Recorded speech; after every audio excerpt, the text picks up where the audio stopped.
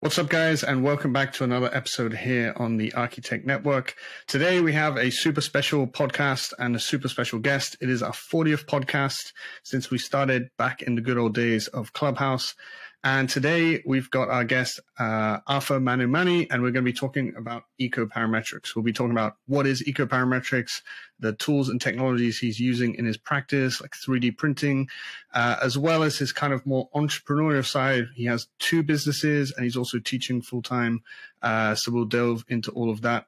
Otherwise, don't forget, if you like this podcast, give us a like, give us a subscribe. You can check us out on Instagram where we'll post upcoming talks. We post little snippets from the podcast as well as upcoming courses. And then with all this talk of parametrics, if you're feeling inspired, you can check out our Grasshopper Masterclass, which is online now on architect.network. You can check it out in the link below. But without any further ado, let's go ahead and let's jump into the podcast.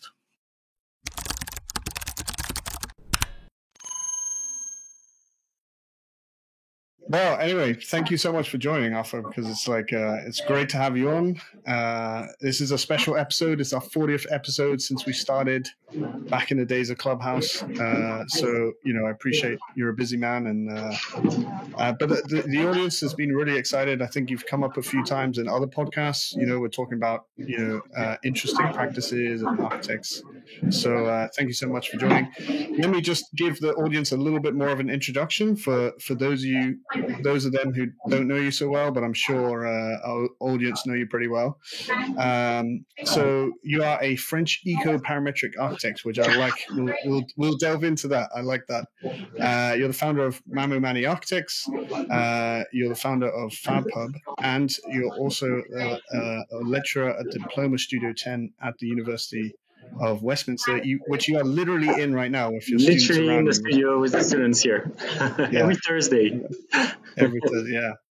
So I think we'll definitely touch on how you kind of juggle these things, because entrepreneurship is also like a big topic that we like to talk about. And it's obviously like a big feature of yourself and your career. Yeah. But I thought an interesting place to start is to maybe touch a little bit on like how you got started with Manumani Architects and where you are today, because I think especially just seeing recently you're really getting going as a practice, or you're starting to kind of run, so to speak, and I see you guys more and more doing really cool either installations or architecture projects and stuff like that. So give us the little kind of how you got started and how you feel you are now.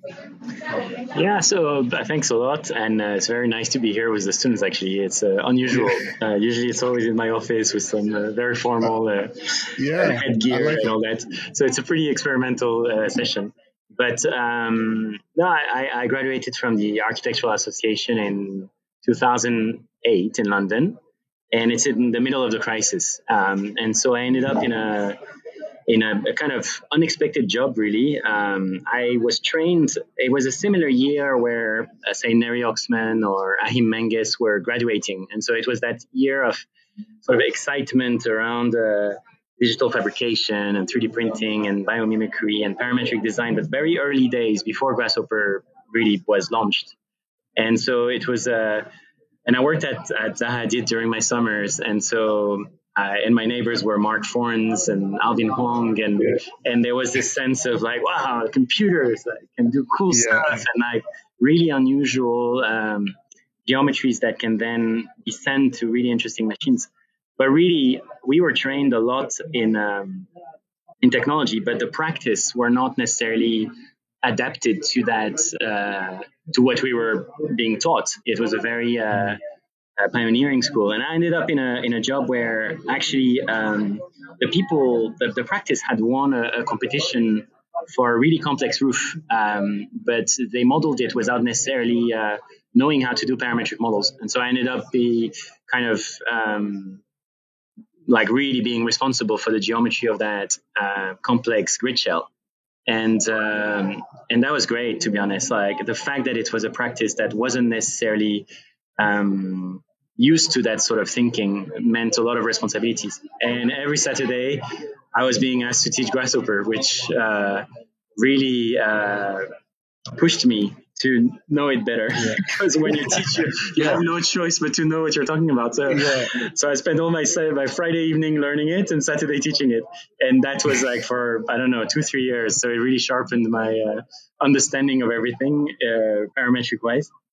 And yeah, so I spent 3 years doing that, and then that project unfortunately didn't happen, and I was just like, what am I going to do? And to be honest, I was asked to teach more and more, and I really, really wanted to assemble a 3D printer. And I really, really wanted to use parametric design and 3D printing as a way to democratize and empower people to design. And so I had this idea of a space like where people could come and customize designs and print them. And so I registered 2 businesses. One was called the People's Atelier. It was very French, very fancy. And then another one was just my name, because I knew that even though this would happen, I needed to have an architecture studio, because that's what I've been trained to do, and maybe they could work complementary to each other. So that's how it started, really. Awesome. That's interesting. So how far was that out of university? You just kind of like, I mean, because there's a mentality in that you started your own business. So it's like, you get out of that, I guess, employee mentality, like, this is the way I'm going and stuff like that. So to be honest, I think employment is wonderful. Like, I kind of wish I could have done this in a company. I did say to my, I don't like the word boss, to my colleagues, that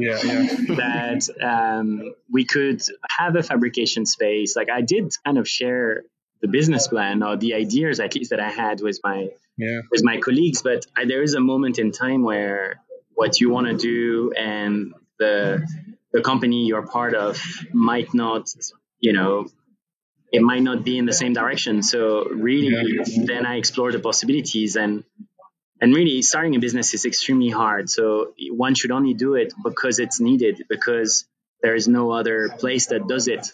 And like, there was just no other. I looked at everything. I looked at all the tech shops, the hackerspace, the Fab Labs, and then I looked at all the architects that might use Grasshopper, but I was being asked to teach practices that were established. So I was just like, And I was being asked to freelance on many, many projects, because there wasn't, the software just happened. And so,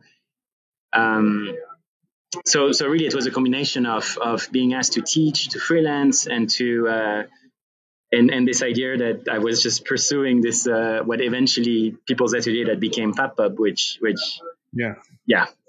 So fast forward today, and it's now FabPub and Mamu Mani Architects, right?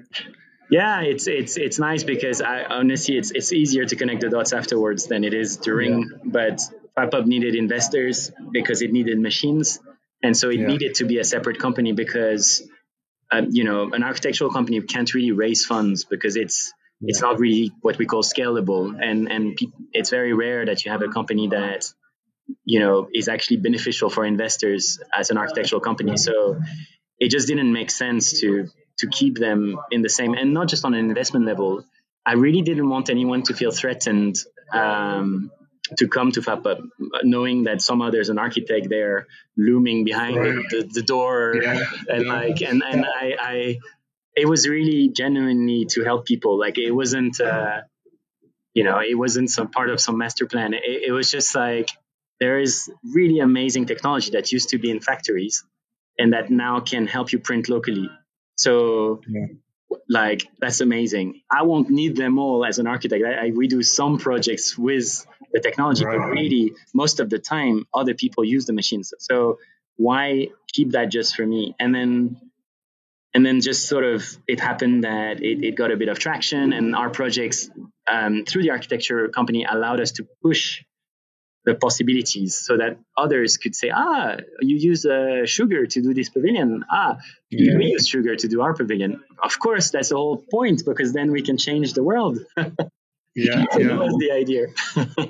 I think there's a few points we'll definitely swing back to. I mean, like the business model side is not something we really talk about as architects, right? Like, you're right. The FabPub business model versus an an architecture business model is a strange thing, right? Because you're kind of like an R&D firm.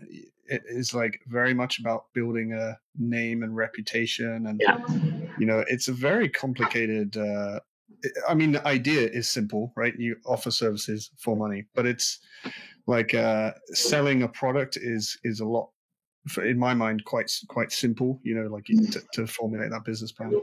So now, how many people do you have at Mamo Mani now? Because you've just completed Cathesis at Burning Man. Of course, you did the Epic Temple a few years ago.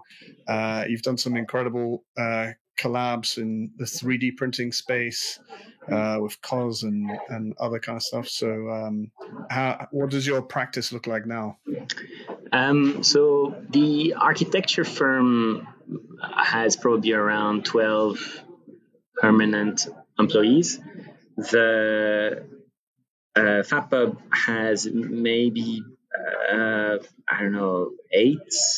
staff. And then we have at the moment, about 30 freelancers that are in and out of the office. So it's probably a total of 50, but it's a very lean, flexible, like we are not always expanding with huge project. We just had a very large project, so we expanded quite a bit. And then, of course, it's not always like that. So we try to keep a core team that is sort of always thinking long term. Associates and directors, and I have a partner now as well. So we nurture these relationships, but often it just blows out of proportion because suddenly we are being asked to do a huge project. That's just the nature of being contractors or fabricators for FabPub. Mamo Mani is a lot more long-term projects because architects have this benefit to work on long-term projects, contrary to fabrication. So that's how it looks human resources wise. But we're all in the same space. Although, I think that's really nice because the architects can get to see what they work on, and they can see it being materialized, which means that, so that's really good because and we worked on very early on. I worked with a friend of mine, Adam Holloway, on a plugin for Grasshopper called Silkworm, and this sent vectors to G-code, and that meant that we could really work on the craft of 3D printing through parameters, so doing parametric 3D printing, which meant that depending on the settings, you could actually really work with differentiation within the 3D prints. So it really allowed us to create really unusual pieces and have real mastery on the different things you can do with a printer, and not have unnecessary material and so in that sense it really gave us a conversation with the machine, as opposed to usually an architect models something and then send it to a contractor, etc. It goes for template. So this wasn't the case. It was very circular from the start. I mean that's the dream of adopting technologies as architects, right? Is it going to connect us with the act of making, whether that's through 3D printing or just simple CNC machine or robotic fabrication, whatever it is. I think 3D printing is the most beautiful sequence of literally you got the architect sitting on their laptop and then the cable is going into the printer. How do you feel like 3D printing, as an industry, are we getting on with 3D printing? Because I was always super excited about it, but I was always kind of like, are we in the technology hype curve of 3D printing? Of course, as architects, we went nuts creating renders of giant blobby buildings that were, monolithically 3D printed. But then, you guys are doing kind of quite large installations with 3D printing as well as architectural products. We're in the office collaborating with Icon that are 3D printing homes right now out of concrete and stuff like that, and they're working on more bio-based materials. But it's really kind of surprised me, right? Like how quickly we've gone to, you can 3D print homes today. how do you feel we are as an industry in the world of 3D printing? Like, do you think this is going to be more and more kind of, we'll just say become more and more mainstream, or is there still a bit of a learning curve to really get it to like an architectural scale of larger homes and stuff like that? I think we're probably past the initial the fantasy world where people were like, oh, it's like in Star Trek. People are starting to understand that they can't really have one at home, and that it's a bit hard, and that the material does its thing, and that the software is not. It's not like buying an iPhone yet. I don't know if it ever will. I hope so, but I think we are really in a moment where people realize they have to work with experts, and they have to understand the constraints in order to model stuff. So in terms of like where it's going, as in within what we perceive, definitely the strength of 3D printing is that you can print locally. You can prefabricate modules like any prefabrication architecture, but in this case without any molds, and using things like biomaterials or ceramics.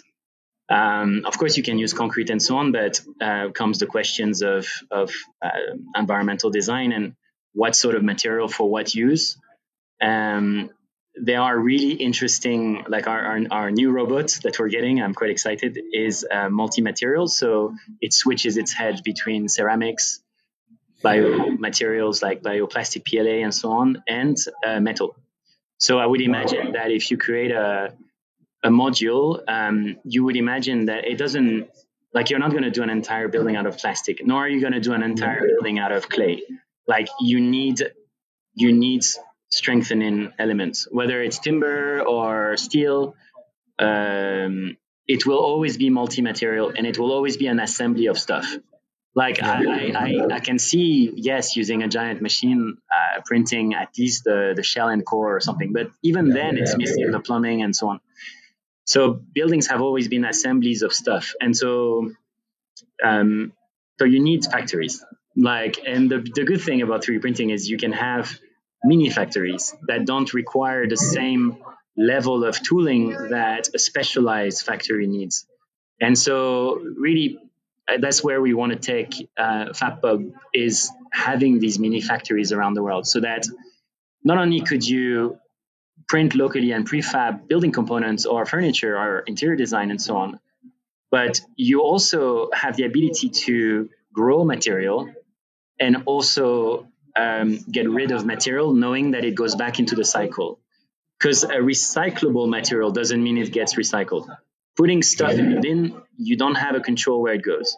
So if you're an activist, environmentalist, you don't have access to the infrastructure that allows you to live your activism. So you need spaces, infrastructural spaces, factory-like spaces that help you, give you a choice as a human being to help the planet. Like, and we just don't have them. Like, even if we did like a PLA bioplastic as tool for you, and we said, here it is, I still don't feel safe that this will be environmental enough, because I don't know where you're going to put it once you're done. I want to say, well, actually, bring it back, or we'll come and take it back, or we want to offer that sort of life cycle, because if a business doesn't look at the life cycle of what they're doing, it just really is not matching the world today. We can't not have a circular approach anymore. Yeah, I think that's a super interesting view on it. I mean, like, I guess the advances in 3D printing are as much. I mean, the technology of actually printing is. I mean, I've assembled my own little flat pack one, which I got, from China or something, and it's like, building one is it's actually quite a simple thing, right? It's just like an XYZ motor and that kind of stuff.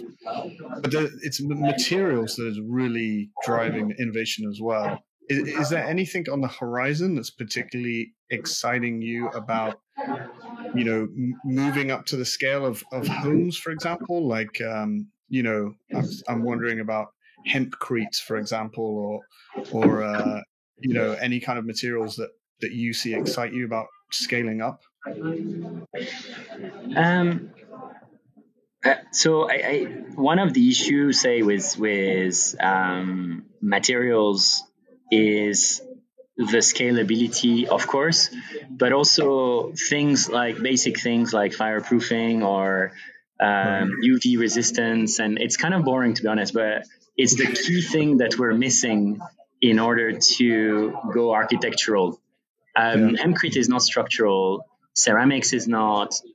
Concrete can be, but it obviously is not enough. You need the steel reinforcement. They were exciting, and they are exciting research done by WASP about earth printing, but they add lime, and they still need timber substructure in order for it to stand up. And so, I think it's for me, it's what are the modules we're building? It's how can we build even flat modules? You talk about the installation at cost. We printed this in 2D, so we used our printer as a 2D printer in order to print a truss that was two-dimensional. When you print a truss in 3D, you have to cool down the materials so much that it's actually quite slow, and it's not enough. Then after that, depending on what the truss is made of, you need the reinforcements, the insulation, the plumbing, etc., etc.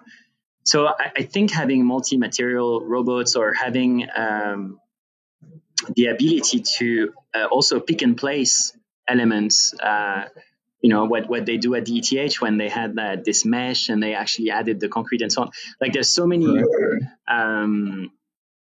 So when it comes to 3D printing, I would say what excites me is really the ability to have machines that are capable to handle the diversity of elements that a prefabricated module would need, and then the ability to assemble these modules so that they make sense. Like, I would imagine a very clever brick would be super exciting. Yeah, it's much more of a modular approach than that. Of course, as architects, we're kind of drawn to that monolithic idea of you press print and this giant printer just. Of course, it just makes our life easier. We don't have to deal with a contractor. But but architects, there, it's funny because we tend to want to control everything. Like it's the thing, isn't it? The sort of creator's complex. But how amazing it is to work with craftsmen, people that know their jobs. Like that conversation talked about Burning Man. That's what I really enjoy when I go there. I work with metal worker. I'm on site. I'm like an intern there. Yeah, it's a crazy. The way people always ask me, like, what is Burning Man like? I always say it's like just the most creative place I've ever been. It's like a city of creativity. Like, whether it's your outfit, their bikes, a car, camps, it's just pure creativity. And of course we should maybe touch on it. Like, Burning Man is very, you're very linked to Burning Man, and your practice is very linked to Burning Man. It is almost I think, how did Burning Man play a big role is kind of what I'm getting at, is because you started with these kind of trips to do with your unit in Westminster, right? And I'm seeing a lot of stuff in the background, which is looking Burning Man-y. So yeah, how much did Burning Man play a role in, not only the development of Manu Mani, but what you teach and I mean, it's funny because I'm very much a geek. Like, I didn't go to any of these events. I've never been to Glastonbury here. And I was teaching Grasshopper, and I was very much in the digital world. And my colleague Toby, with who I teach here, it's been 10 years that we teach here. And it's nice to do this interview from here, because it's I loved it. Like, I could potentially stop, but I just don't want, because it's just this amazing collaborative spirit, and it's so fresh, and there's always new research to explore and understand and make sense of, like AI and so on. But he had a girlfriend or something that came back from Burning Man, and then he's like, there's this place in the US, and we had an interview with the dean, and we're like, well, we're both interested in things like Frei Otto, like, the architecture of Frei Otto or Buckminster Fuller, and the idea that, form finding, of also the notion of modularity. All this was already here in our desire to explore those things. And then because his girlfriend came back and said, there's this amazing place where people are assembling giant geodesic domes, and there are all these principles, leaving no trace and self-reliance, and it's a really interesting place, and it's really unusual, and it's got an element of play and playfulness, which parametric design really lacked. It was very serious. Parametric design was, component based, and then you had these, I don't know, it was beautiful maybe, but not playful. And so we pitched Burning Man it was the dean, and I was like, we're never going to get the job, right? And I was 28 years old, and for a unit master, and somehow we got the job. And so maybe one of the reasons I'm here is I'm so grateful that they even took a shot at it, and we started submitting designs to Burning Man. We realized there was a grant. And so we had 20 students working, for like 6 months on a design. And so they were amazing renders, beautiful proposals. They're all on WeWantToLearn.net. We had that group where we wanted to share everything and create this community of experiments like Frei Otto was doing with the Institute for Lightweight Structure, but online with a blog. And so people were sharing their display. And we were when students were like, but it's already been done, we were like, well, it's not about that. It's about continuing a body of research and sharing it so that you're just a node in a network. You're just a step in and that spirit of humility, to see the architect as a researcher, was very interesting. And so Burning Man received these 20 renders, and they call us. They're like, who are you? And we're like, well, a bunch of students and teachers here from Westminster. And so Betty June, who was in charge of the art department, just flew to come and see us, because I think she got really interested in this notion of university researching Burning Man. And that was maybe 8 years ago, maybe. Yeah. And so she came here, and she got to tell us, look, your proposals are really impressive. None of you have won the grant because they're too crazy. But here is what you can do. And then she started explaining the constraints and blah, blah, blah. And so the next year we submitted again and won 2 projects. 2 students, Thanasis Koras and Georgia Rose Collard Watson's students, they both won. One was a scaffolding, a fractal made of scaffolding, and then the other one was a shipwreck made of laser cut plywood. And it was crazy. I mean, we went there, 20 of us, never been to Burning Man. And Burning Man was making fun of us because we were just a mess. Our camp was falling apart. But the learning curve was incredible. I felt more like the students than the teacher, to be honest. We ended up doing that TEDx talk with Toby, where it was so funny. It's just, you can't see any of the slides, but we were trying to explain how much we've learned and how this place, because it's so hard, because it's so remote, you have no choice but to self-rely on. You can't blame anyone. It's all, you have to fundraise for it. You have to. It's so hard that it binds people and it binds community together. So that's how it started, really, the whole Burning Man thing. I mean, I think it's an amazing connection to have a studio that kind of doesn't revolve around it, but you participate in almost every year, right? You kind of, each student submits something. I think it's the perfect place to also learn the realities of actually building shit, and then also building in the most difficult, or one of the most difficult, environments on the planet. You can't just go down to the shop and pick up another, bag of screws or whatever. If you haven't got enough, you gotta make them or find them. Or Exactly.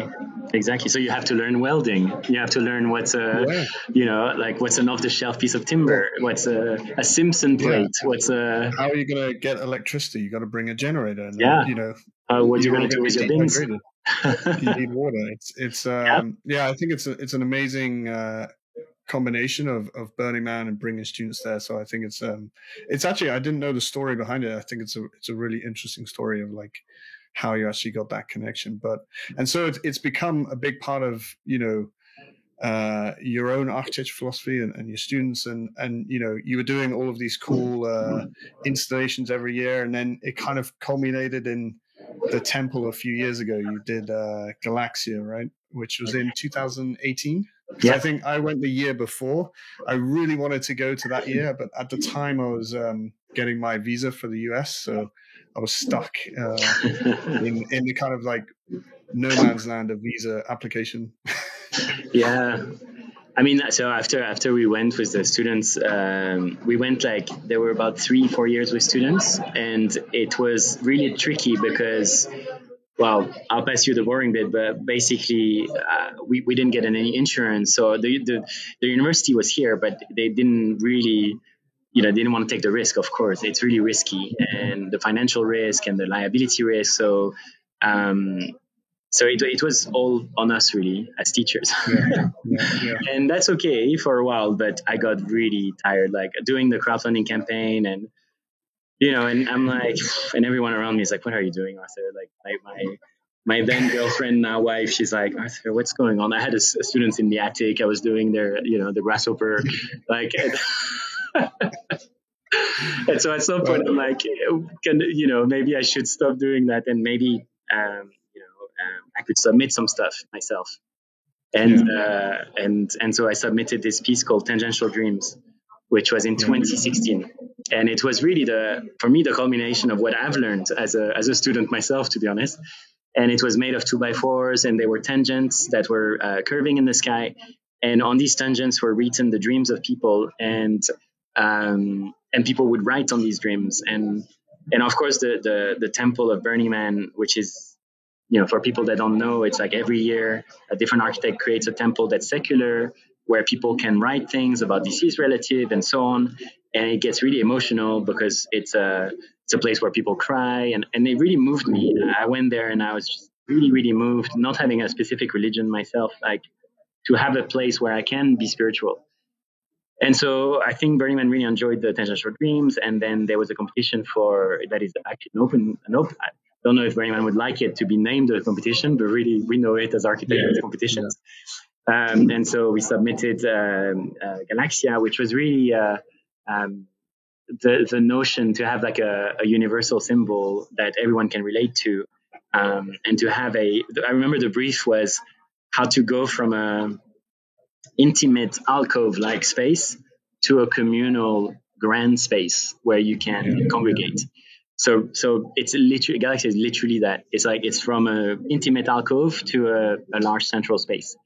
It also happened to be very inspired by a project I worked on a while ago, which was for Virgin Galactic, the spaceport, which is all generated through recursion, which is a way to grow things in the computer. Hence the natural look of it and the Fibonacci sequence look. So that was that. Yeah, I mean, it was an incredible piece. I remember just, I was looking through Instagram and stuff when the event was on. Like, know, if you're not there, that's the kind of only portal into what's going on. And some of the pictures coming out were incredible. And that's a very iconic project for Burning Man. Of course, it's been featured in a ton of documentaries and all that kind of stuff. And I think that, like when you look at a lot of your work, you can see there's this connection to natural patterns, which of course also feeds into the world of parametric and computational design. Is this kind of where this term eco-parametrics comes into it, or is it more? Is it also the third element of a sustainability approach to like you say, materials and design and stuff like that? How would you define eco-parametrics, or where did that come from? So there's a few dimensions to it. When we were being taught parametric design, we wouldn't necessarily specify the parameters, right? Like we just say it's parametric, so just use these parameters. And so anyone could really gear parametric design towards a parameters that matters more for them. For me, technology is only useful if it helps planet or humans, right? And so, especially now that we know we have 8 years, it keeps on going down in order to reduce our carbon impact. And so really the environmental parameter is the one that matters most for me, but I'm pretty sure for everyone, really. Yeah. So every time an architect decides to create something, the architect has a responsibility to make choices, and these choices should really be oriented towards the impact it has environmentally or in terms of society. And so that really is the most important bit. There is always also just the fact that I find that there's a really interesting paradox that I really love, which is like the more computerized our designs are, the more we use the power of the computer, the more we generate things with the computer based on rules, the more it starts looking like natural processes, the more it looks natural. And I love that paradox. I love that we had to go through technology in order to go back to nature. And I see it more and more. I mean, I might take you around. We're looking at all these tools like Midjourney and DALL-E and all these things. And it's just crazy how natural everything looks. And so I love this notion that the computer helps us reconnect with materials, with nature, with physics, with things that we lost when we started creating shapes in the computer, really. Yeah. Actually, I get that a lot. Like, I get people saying, doesn't using all this digital technology kind of, you lose the craft or the human aspect. And I often, mention your work as well, because I think it shows that there is this other there is a digital craft, and it, for different people, it means different things, but technologies like parametrics or computation and 3D printing allows us to get back to that kind of, level of detail, the materiality, the tactileness of materials and stuff like that. So I think your work is a really good example of, there is this beautiful craft in embracing digital technologies, which I think people, are often a little bit, what's the word? It's like a natural kind of tendency for architects to kind of, not adopt these things because they're losing control, or it's going to be like super sci-fi kind of looking just because you use Grasshopper, for example. Yeah, and I think that's where it gets really interesting, is when you reconnect parametric tools with ancient knowledge. Like there is a reason the wood, is a certain size. There's a reason how we cut trees, how we actually extract the timber. And so, for example, when we worked on the, I don't know if you saw it, but we worked on the Orange headquarters, Orange Communication headquarters, and we had these pods, that were welcoming people to the building, and so we used straight pieces of timber to form the curvature. We used steam to bend them into the position they're at, instead of CNCing a flat piece of. I mean, when we were taught Grasshopper, we were taught how to nest things and then to CNC them or laser cut them and so on and so forth. But really, timber comes in a certain way, and really, just like food, you don't want to. You know how we say don't eat processed food. Yeah. Architects shouldn't use processed material, but the more processed, the more carbon. And so really, if you're going to use the raw materials, then craft is linked to these raw materials. The type of tool that carpenters use, the constraints that carpentry tools have.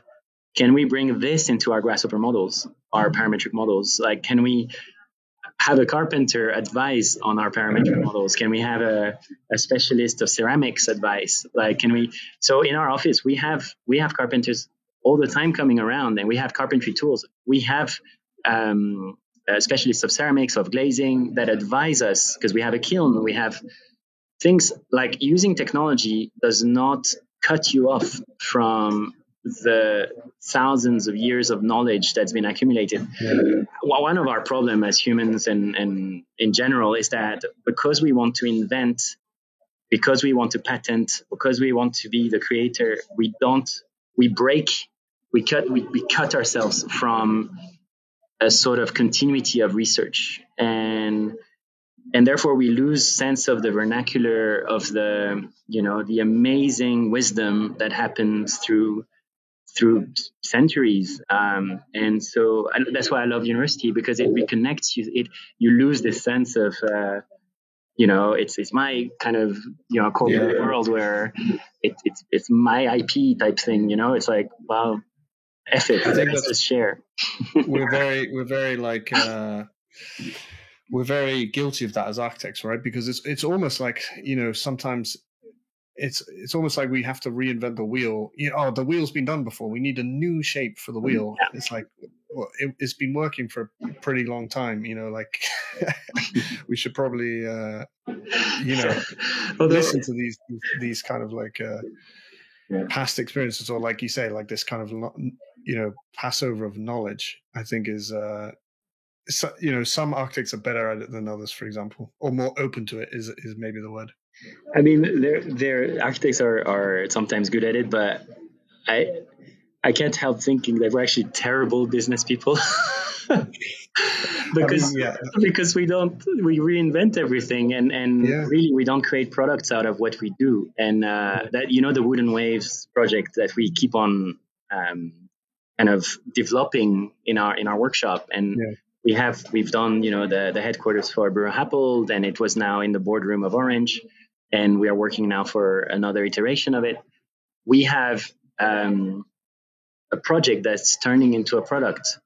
And the benefit of that is we don't reinvent. We build up a really kind of well-crafted and sort of, like, I don't know, fashion designers, or they develop things a craft that they become very proficient at, and then that you have that quality. Or the car manufacturers, if you buy a Ferrari, like that you can build up onto that knowledge of the craft. And a lot of architects talk about the car manufacturers, but they don't really. They always rely on a company that sells product, and so architects are becoming like specifiers that say, "Hey, I want the Kingspan insulation here. Hey, I want the this and that."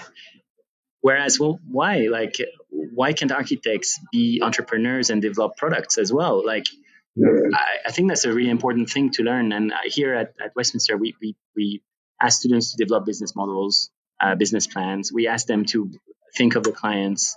How can this be repeated in terms of modularity, and how can it fit within an existing refurbishment? Because we can't always do new buildings. We have to refurbish. Anyways, so these are No, I think this is one of the subjects I really wanted to get you on to talk about, because I think what you said I've almost repeated on a number of podcasts. Like the Ferrari example is like when you see Zaha or Foster's or Big post on Dezeen or whatever, you always get comments that are like, it looks so Zaha-y. It's like Zaha are being told off for looking like their own authentic style. And it's not like you drive by a Ferrari goes by and you're like, another bloody red Ferrari. Like, come up with something. Like, we don't do it. And as architects, we're like, we're done with this project. So we almost like throw it away and let's start again.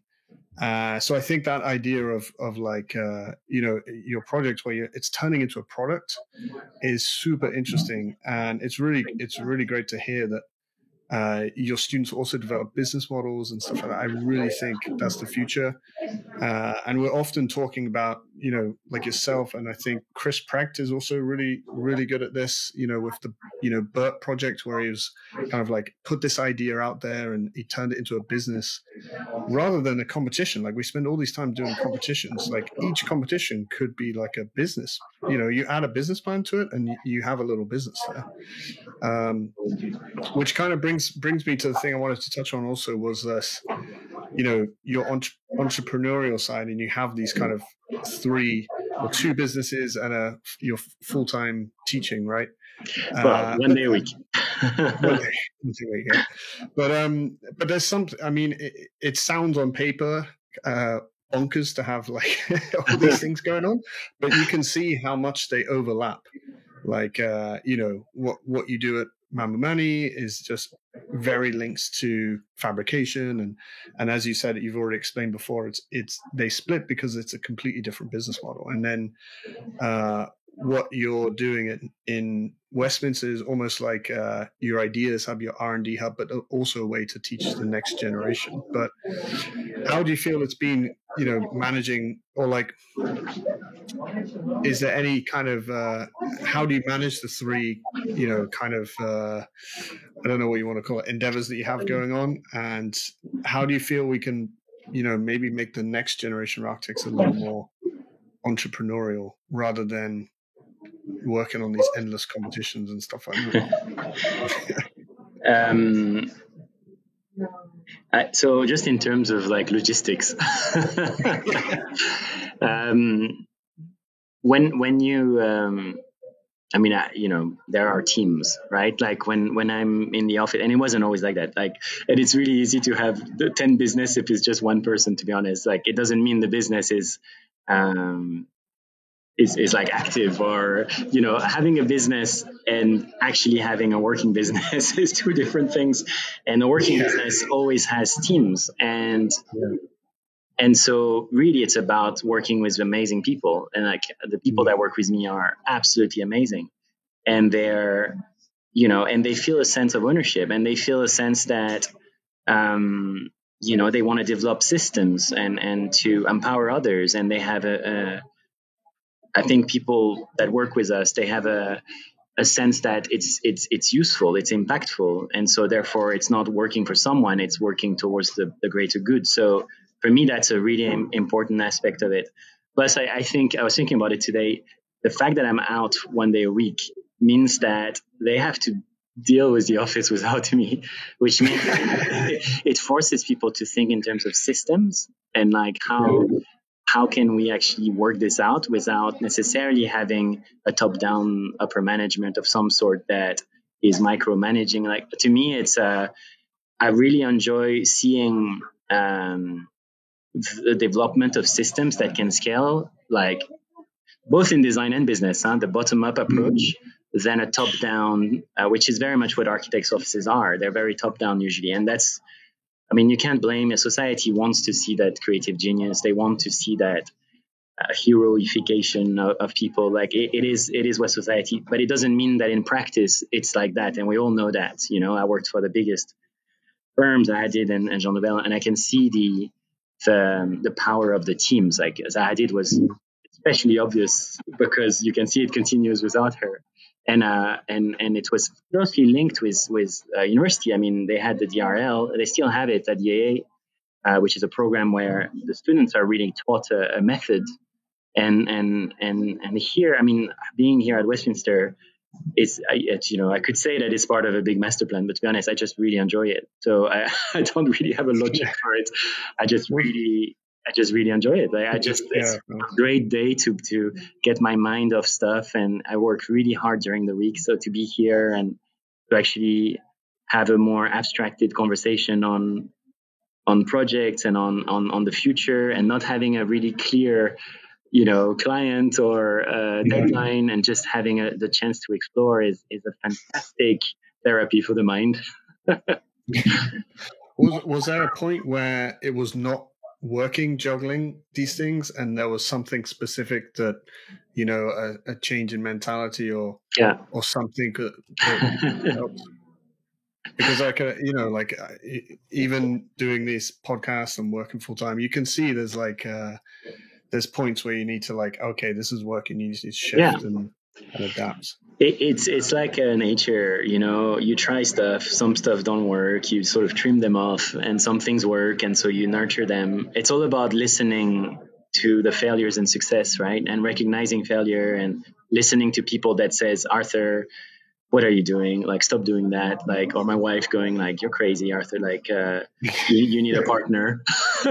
And so as long as we are open to criticism and not take them personally, but know that what matters is the future and the lessons that come after, and not, a lot of people would dwell in the past or a failure, but honestly, move forward and try to listen to people that tell you there's a real danger here, there's a red flag.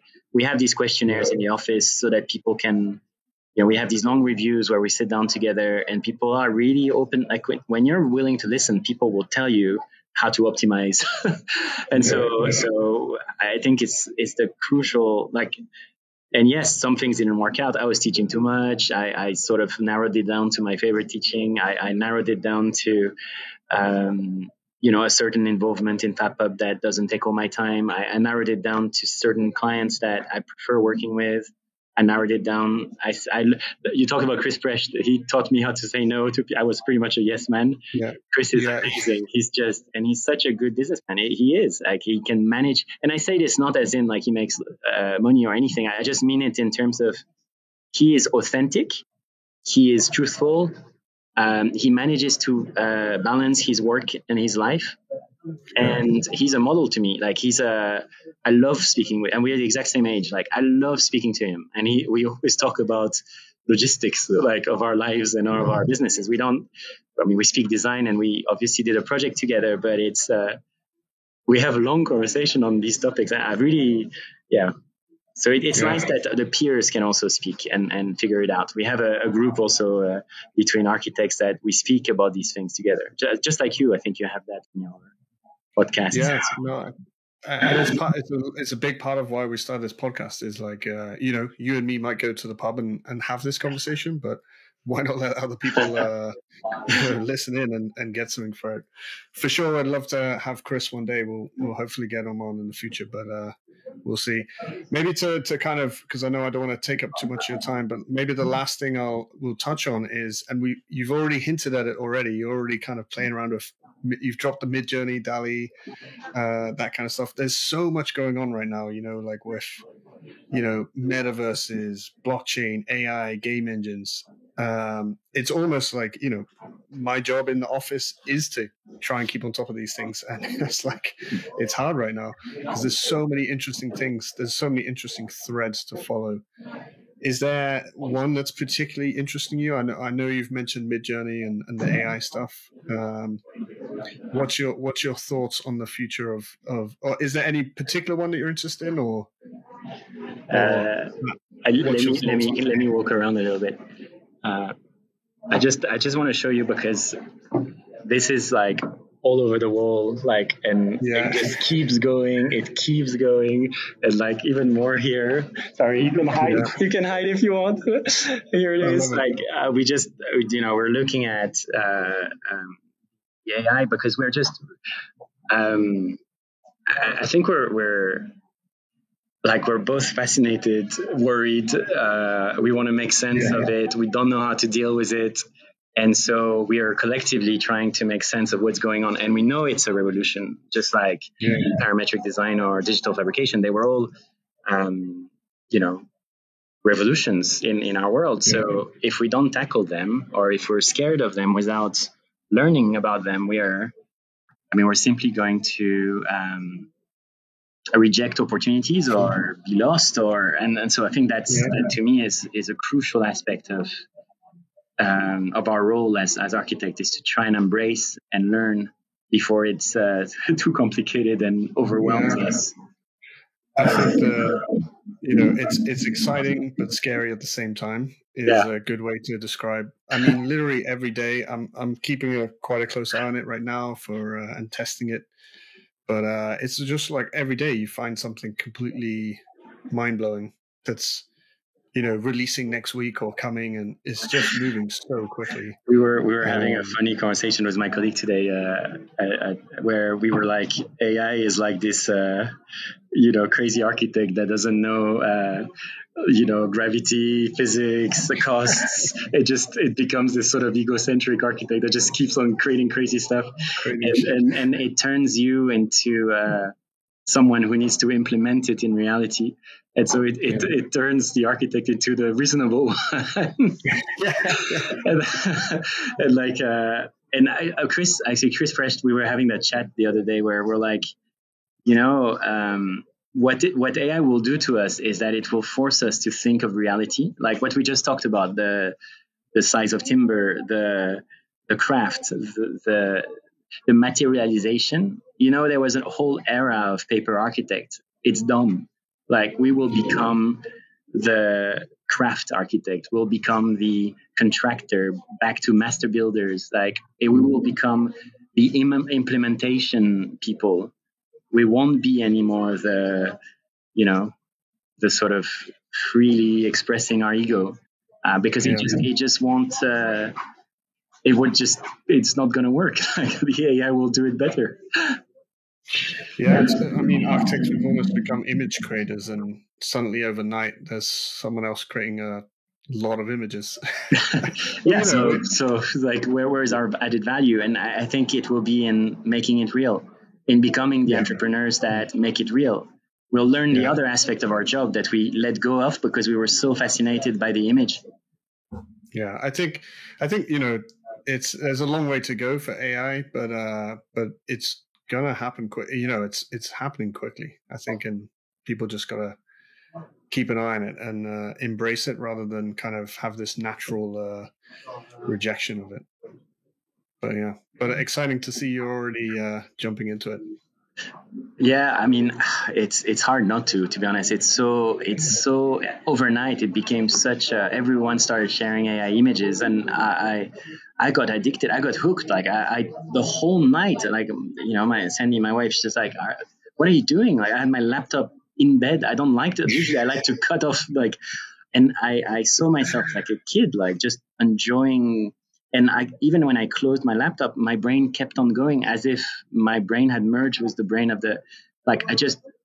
these little iterations just kept going. And I just, okay, that's it. This is a tool for inspiration. It's incredible, but what are we going to do from it, And it's nice because the students they have these amazing images, and then they try and materialize what they're seeing. And it's very humbling as a process, because you're not the initiator of the idea, you are the implementator. And so, sorry, I don't know if that's English, but that means you're in charge of turning something to reality, and that's what architects should be, really. That's an interesting view. I haven't thought about it like that. Like, we're now just we're kind of like the slaves to the imagination of AI, right? Well, it's a dialogue. I think it's always a dialogue, right? The material, when you do craft or laser cutting, or you're bending or expanding elements, it's not like you're a slave to the machine or the machine is a slave to you. Like, it's always a dialogue. Like, you're constantly observing what's going on and then implementing. So it's very circular. The notion of slave is very linear. It's very from one side to the next, but it's not, even for AI, it's not like that. It's a circular. The AI is not going to generate thing without you saying generate thing. It's not going to call you one day and say, I need an intern. You don't know that. Well, hopefully not. No, you're right. It's almost like it's a co-designer. It's a collaborator. It's it's a colleague. Yeah. Exciting. Well, I think that's a nice place to maybe end the podcast, because I think it's kind of like maybe a topic. Who knows? We might have you back on in a few months, and things are completely different. But I really appreciate your time. I think it's been a super interesting conversation. For sure, our audience will be really interested in this one. I don't know if there's anything. We always invite our guests to. If people want to kind of find you, obviously they can find you on Instagram. Is there any kind of thing that you have coming up that you'd like to kind of, promote, or anywhere where people can find you? We always like to give guests a chance. We'll put in all your links into the below the video.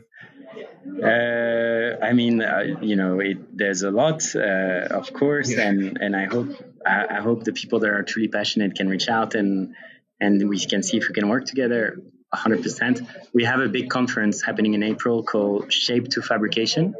It will happen here in Westminster, and we will have the parametric world and digital fabrication world. Of course, it's in the name, Shape to Fabrication. that will kind of come here for workshops and talks, and I hope to see you, Ollie, there, and other people. It will be at University of Westminster, so I'm very proud of this. Here, on Baker Street, where Sherlock Holmes lives. For all our international listeners. Yeah, I saw that the other day. I spoke to Paul. For Brilliant. Sure, as a minimum, I'll definitely attend. If not, I'd love to get involved. So 100% I'll be there next year. So, and let's go for a drink then, because I think we've been planning to do this, but as you see, it is hard to find time. But I think we should. It'd be nice. I'm not far. I'm just in Shoreditch. I know you guys are up in the Containerville. So just Hackney Road, before the bridge, turn left, the Oval. That's where we are. Yeah. Awesome. All right, we'll grab a beer soon. But thank you so much for your time. Cool. And thank you for everyone for tuning in. We'll be back in a couple of weeks for another podcast. I'm not quite sure what it'll be, but we'll have it on soon. But thank you again, Alpha, and we'll speak to everyone soon. Ciao. Bye-bye.